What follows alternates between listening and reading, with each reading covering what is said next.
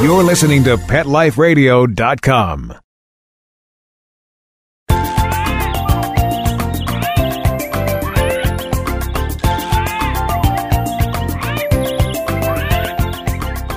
Welcome to Bird's Eye View on Pet Life Radio. I'm your host, Dr. Lori Hess, here with my co-host, Dr. Michelle Ravitch. Thanks so much for joining us.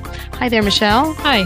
So we have kind of a fun topic today for you. We're not going to talk about our typical parrots as we usually do. We're going to do something different, right, Michelle? Yes, today we're going to talk about non-parrot birds and what common diseases we see and how people keep them and how we treat them. So there's quite a few animals to talk about, quite a few different types of birds. And we are going to take a little break before we get started, and we will be right back after these messages. Stay perched. We'll be soaring back right after these messages. Pet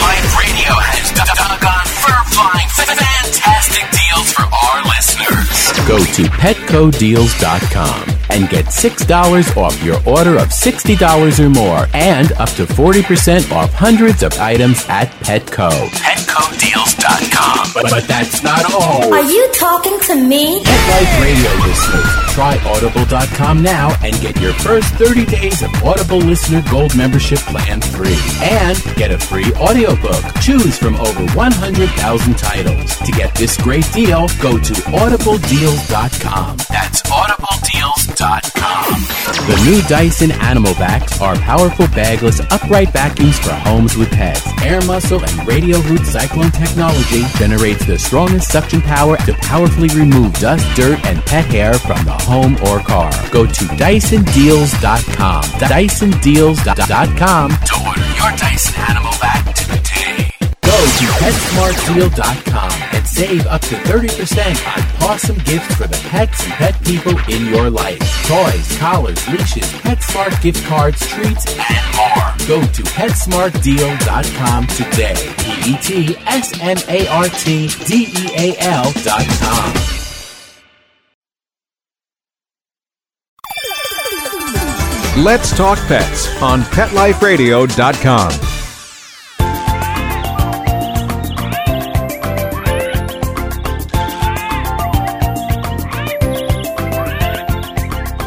Welcome back to Bird's Eye View. I'm Dr. Lori Hess here with Dr. Michelle Ravitch.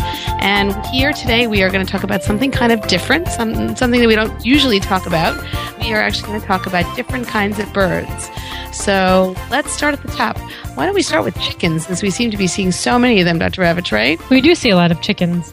I think one of the most interesting things that people who don't know chickens don't know is that there are many different types of chickens. When you say chicken, it's not just your typical, brown chicken that most people picture. There are big chickens, there are little fancy chickens. Chickens can have curly feathers. They can have feathers on their legs. Yeah, they're kind of addictive because when you get one of those fancy breed chickens, they're so cool looking. You learn about all the other kinds that there are, and what we tend to see is people collect them.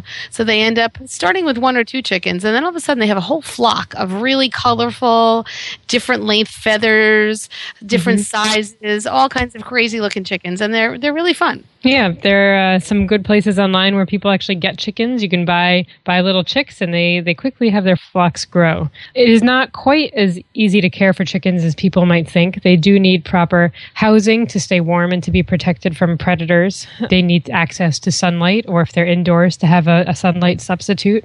They need, a good quality food. You can't just feed them corn and bread. They won't survive very long on that. They need a few supplements, and they need to be checked for parasites just like any other animal. Yeah, I think that's all really important because what ends up happening, I think, is that somehow there's this very romantic notion. You get a bunch of chickens, you put them in your yard, you feed them some organic feed, and then you get these beautiful eggs that you can just eat, and everybody lives happily ever after. And actually, it's just not that simple. I mean, these animals need care. They need medical attention. They need proper nutrition, as you said. They are built to lay eggs. They are little egg machines, which can be very trying on their little bodies, and they will run out of calcium. And if they're not getting sunlight, as you mentioned, mentioned, they don't make vitamin D in their skin to absorb that delicious calcium you're going to feed them.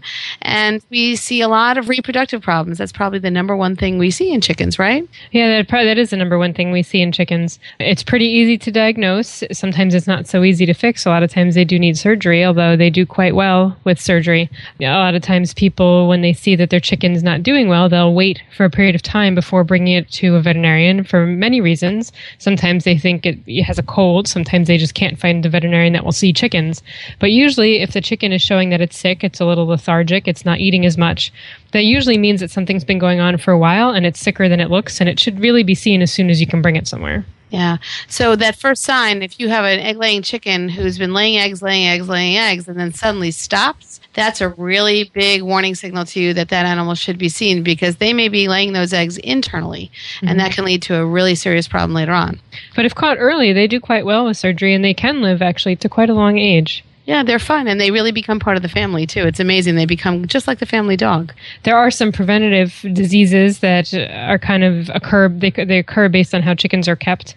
Chickens will pretty much pick anything off the ground, including little bits of metal, and we do see metal toxicities like lead toxicity in chickens that can make them very sick. We also see nutritional deficiencies. Again, getting a good quality pelleted diet specific to that chicken's age, whether it's a growing chicken or a laying chicken, is very, very important. Yep. So those are really, really things that you want to file away and note if you have chickens in your yard. That metal thing that Dr. Ravitch was describing, we call it hardware disease. If you are going to have chickens in your backyard, you need to get out there and pick up all the little screws and, clips and little pieces of wire and anything you might have in your backyards, because chickens are not very discriminating. It's shiny, they will eat it, and it can cause problems later on. And again, reproductive problems, major, major problem. And as you mentioned, very, very preventable with the proper diet and sunlight and taking precautions. So chickens can be a lot of fun, but there are things that we have to do to keep them healthy so that we can enjoy their eggs and keep them around as part of the family for a long time. Exactly. Somewhat on par with chickens, sometimes people that keep ground birds have a bunch of other different types of ground birds. We have some clients have different types of guinea fowl and other colorful birds, including peacocks. We do have quite a few peacock patients. They get into a lot of problems when they're housed with other ground birds that they can get diseases from, like parasites and bacteria. So a big, big thing if you keep peacocks is to keep them with only other peacocks. Absolutely. And there is something to be said for how many males and how many females you keep together, too, because Exactly. They don't always get along. Males tend to fight, and so often you may have a whole flock of females with one male, and they'll do a lot better than if you try to get the males to share those females. They will fight, they will attack each other, and one male has been known frequently to kill the other male or drive him away and keep him away from the rest of the flock until he starves or doesn't do well. So you have to think about how much space you have if you're going to have peacocks. They really do need to wander around and forage. They like to pick up worms off the ground, so they really need exposed ground, and when it's cold, they need supplemental feed because they're not able to get to those worms, and particularly if you live in parts of the country where it gets really cold, they need shelter and shelter from predators as well, as we mentioned with the chickens. Mm-hmm. They're beautiful to look at, but they do get entangled in a lot of things. They get caught in brush. They are chased by predators very frequently, and they really can't fly, so they can jump up on things, but they can't fly away, so it's really hard for them to protect themselves. You also have to be a little bit careful about your neighbors and what the laws are in your area.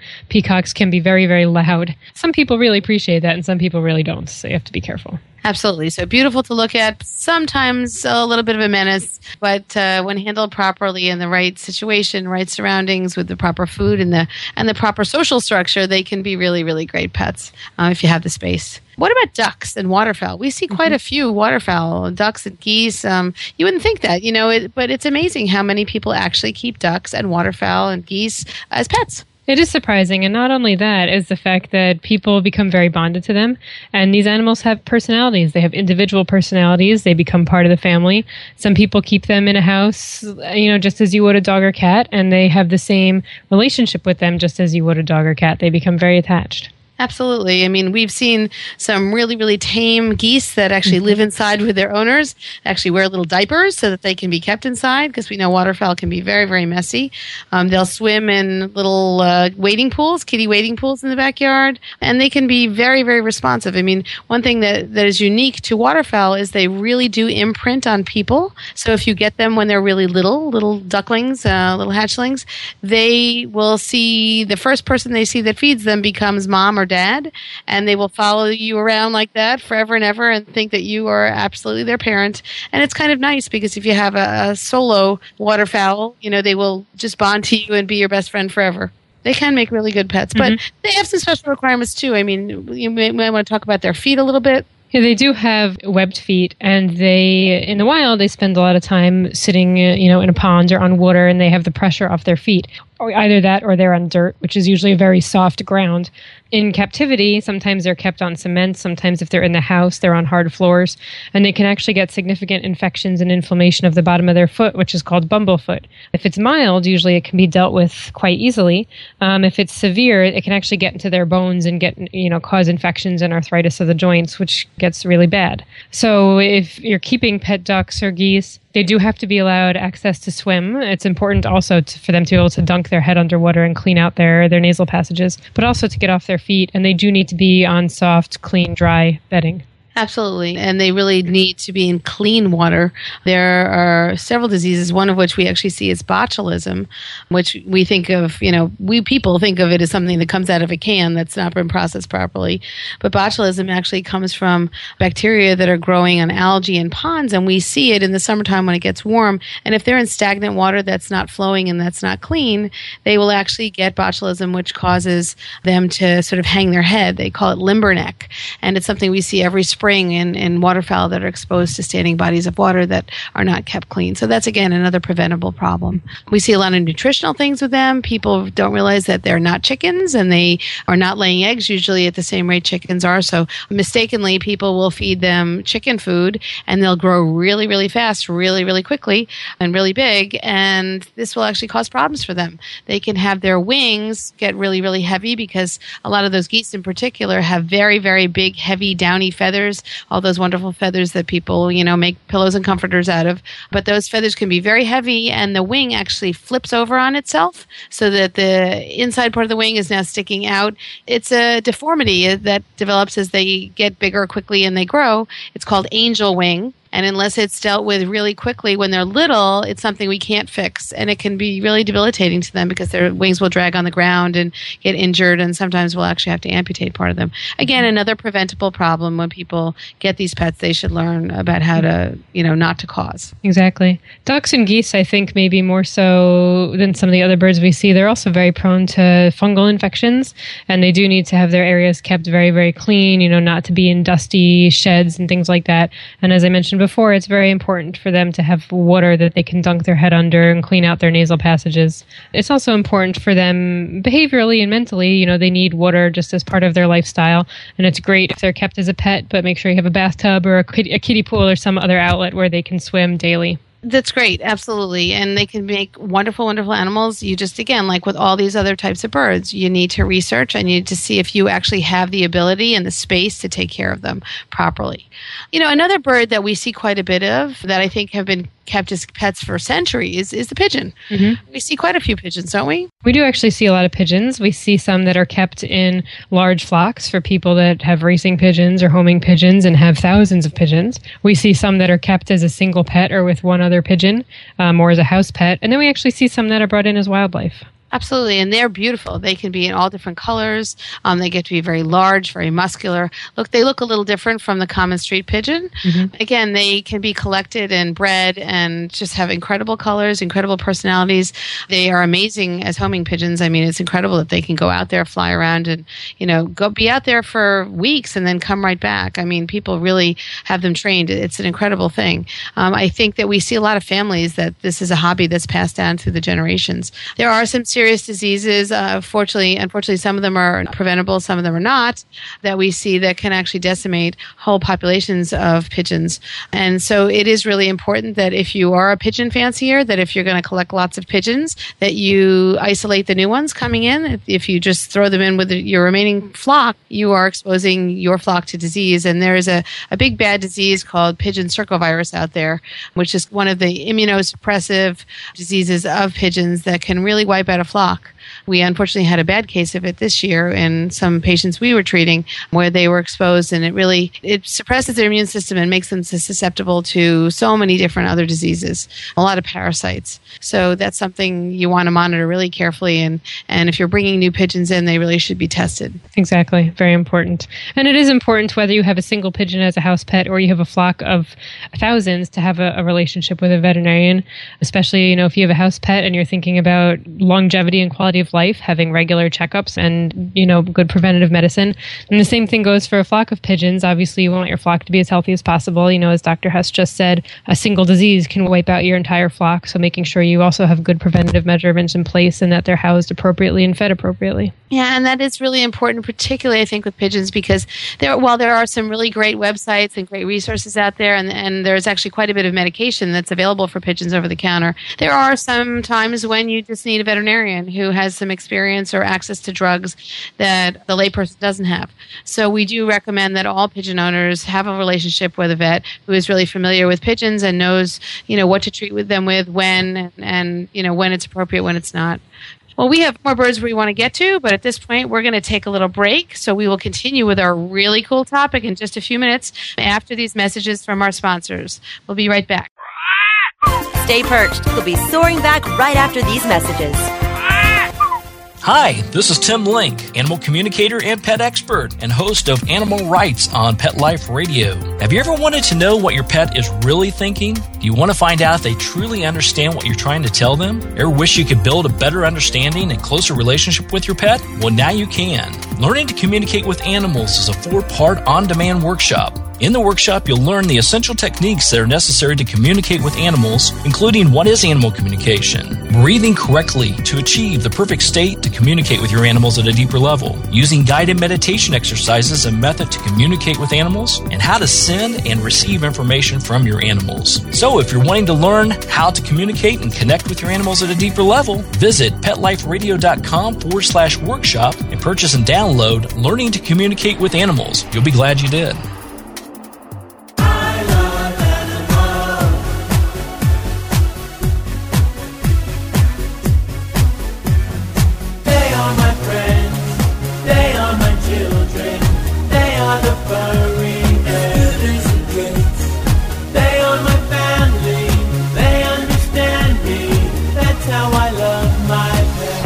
I Love My Pets, the new single by Mark Winter, available on iTunes.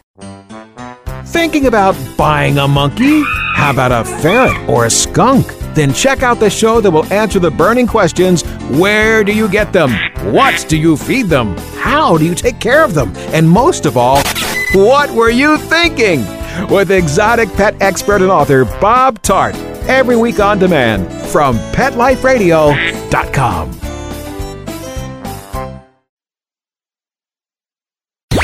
Let's talk pets. Let's talk pets On Pet Life Radio. Pet Life Radio. PetLifeRadio.com.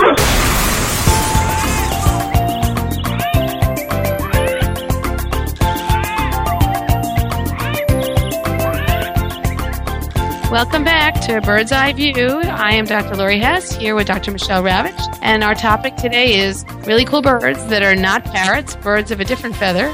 And we had talked a little bit about chickens and peacocks, pigeons, and some of the waterfowl. I think we wanted to mention another couple types of birds that we see that are not the typical parrots that we usually talk about. What about passerines? Well, the term passerine actually means perching bird or songbird, and it encompasses quite a wide variety of birds. A lot of the birds in your backyard, like sparrows and things like that, would be considered passerines. And two of the most common groups of passerines that people keep as pets are canaries and finches. Canaries are kept very commonly, and I think most people would think of a little yellow bird with short feathers. But there's actually also quite a wide variety of canaries in different shapes and sizes and different feathers, and some that look like they have long hair and they have different singing capabilities. So it's actually very interesting once you start to research it. Yeah, and again, we've said this before during the segment, but they can be really addictive. I mean, I have a couple of canaries at home, and their singing is just unreal. It sounds not like it's possibly coming from something that's living. It sounds almost automated. It's beautiful. And they do come in different colors. All of them are yellow. They come in orange and red and brown, different variations. And you get a group of canaries together, and when they get active for breeding in the spring, the males will compete with each other and out-sing each other, and they're incredible. And just like the canaries, there are finches. Finches come in so many different varieties. Again, just beautiful, beautiful animals in so many different colors, different patterns. Not all finches should be mixed. It's an important point because different types of finches can carry different types of diseases and different personalities that shouldn't be mixed with other ones. So you got to be careful if you're going to collect finches that you learn about which breed should be with which other types of breeds and who should not be mixed. But again, they can be fairly low maintenance pets that provide just incredible stimulation, beautiful to watch and beautiful to listen to. Exactly. We're going to sound a little bit like a broken record here, but again, diet is extremely important for these guys. Seed that you can get, anywhere is usually not good enough for them. Even if it has a picture of a canary or a finch on the bag, it's usually not enough. They do benefit from having some vegetables in their diet. They benefit definitely from having a pelleted diet. That's very important for them to get all of their nutrients. They usually need a calcium supplement, especially if they're females. And especially if they're females, they also need access to a specialized light, an ultraviolet light, so they can process that calcium. But other than that, once you have the setup, they're generally very, very easy to keep. And I definitely think that there are some really great canary breeders out there that will maintain their birds on some seed as they have been kept traditionally, but it is really important to provide balance. So the pelleted diets do complement the seed, and you can't if you just offer the seed, they're not going to pick the pellets. So sometimes it's important to rotate the food. They do graze all day long. I know mine love some produce, and they would eat produce all day long. They love that broccoli, but you got to limit that too, because if they fill up on the produce, they're not going to get the benefits of the seeds. And even for breeding and that beautiful singing, they need to get a certain amount of fat in their diet to produce the hormones that they need for breeding, and that's what drives their singing and keeps them healthy. Diet can be very, very important, and it's not just throwing a bag of canary seed down, as has unfortunately typically been done through the years. And the same goes for finches. And, they have their own set of specialized diseases. They're not the same as parrots. They shouldn't be mixed with parrots. And we really don't mix canaries and finches together. So if you're a big fan of the songbirds, you want to keep them separate. I think another common misconception is that if they're sick, there isn't much that can be done for them. And we actually do quite a lot for canaries and finches. We can test for certain diseases. We can take x-rays. We can give them medications and other supportive care. So again, if they are looking a little off, usually it means something is brewing, and that's the time to bring them in. Don't wait until they've been sitting on the bottom of the cage for a few days, because usually by that point they're very, very sick. Believe it or not, there are actually vaccines for certain diseases. That's true. In them as well. They get a disease called pox, which really looks like little growths that can form on them, and it's pretty unsightly and a little scary if you end up with having that in your flock or in your pets. Caught early enough, we can actually treat that. We can prevent it with vaccines. So there are quite a few things that we can do medically for these types of birds and all the birds that we're mentioning today. And I think, unfortunately, the people that have these birds that are just a little different often don't think that there is a place medically that can take care of them. That they're, and they end up waiting and trying all kinds of home remedies and going online. And while there's some useful information online and certain home remedies can help, there is really good quality, solid medicine that we can practice these days to help these animals live longer, feel better, and just have a better relationship with their owners and with each other. So there's one more group of animals that we wanted to talk about today that we don't typically think of as pets, and those are the raptors. You want to explain, Dr. Ravitch, what a raptor is? A raptor is any bird that catches prey with its feet. So you can think of falcons, hawks, owls, and eagles are, the big four groups of raptors. You typically need a special license or falconry license to keep raptors, unless you are a wildlife rehabilitator. Sometimes you can keep them in that sense too. But usually you can't just have them as a pet as a general person. You do need to go through special routes and to have special licenses. And that's important because they do need very specialized care, and they can be a little dangerous with their feet if you don't, if you aren't familiar with them. But for people that are falconers and do keep these animals, they're quite beautiful and they're quite amazing to work with. They are, and their falconers, the people that keep them, just know so much about them. They really study them. They know the temperaments of these birds. They do require some specialized care. I mean, remember, most falcons and raptors in general eat either rodents that they're catching. Remember, they're swooping down over the fields and grabbing those rodents with their feet. That's how they feed. Unlike parrots that use their beak, they're really, really using their feet. Or some of the larger raptors will get birds and chickens, some larger rodents. So if you're going to be a falconer and you're going to study this, and you really need to learn about it a lot before you actually own the pets and keep them, because they're sort of somewhere between a wild animal and a pet, because they really do need to fly outside.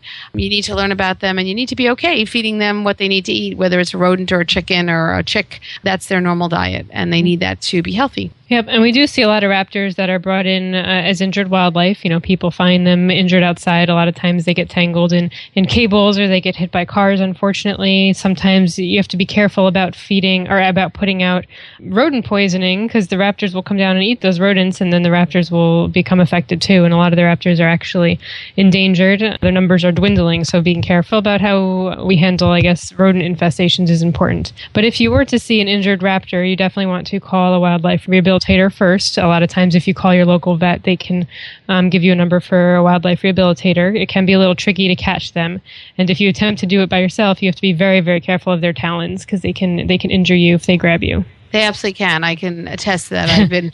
I had a talon go through the palm of my hand at one time. It was very painful, and it was an animal that was hit by a car, and we were not quite as attentive and alert to the fact that this animal was still pretty sharp, as were his talons. But the big thing is, if you do see an injured falcon or any raptor, you don't want to keep that animal as a pet. I mean, they're wild birds, and they really don't belong as pets. It's illegal to do that, particularly if you see them and they're banded. The peregrine falcons are a protected species, and they're banded in the nest by people that really know what they're doing, and some of them have radio transmitters, and they're tracked, and they are protected by federal and state laws. Mm-hmm. So our job as veterinarians is to make sure that the falcons that are kept in captivity are kept well and kept healthy, and those that are actually meant to be wild are let back out into the wild and rehabilitated if they're injured. They're amazing birds to work with, but not your typical pet. Yes, exactly. So I hope that we've enlightened you guys today a little bit about the kinds of birds we see. That's what makes our job fun. We love parrots, but we also like to see a little variety. We're out of time now, and we want to thank you very, very much for listening. And we hope you'll tune in again to Bird's Eye View. This is Dr. Lori Hess and Dr. Michelle Ravitch. Thank you very much, and we'll talk to you next time.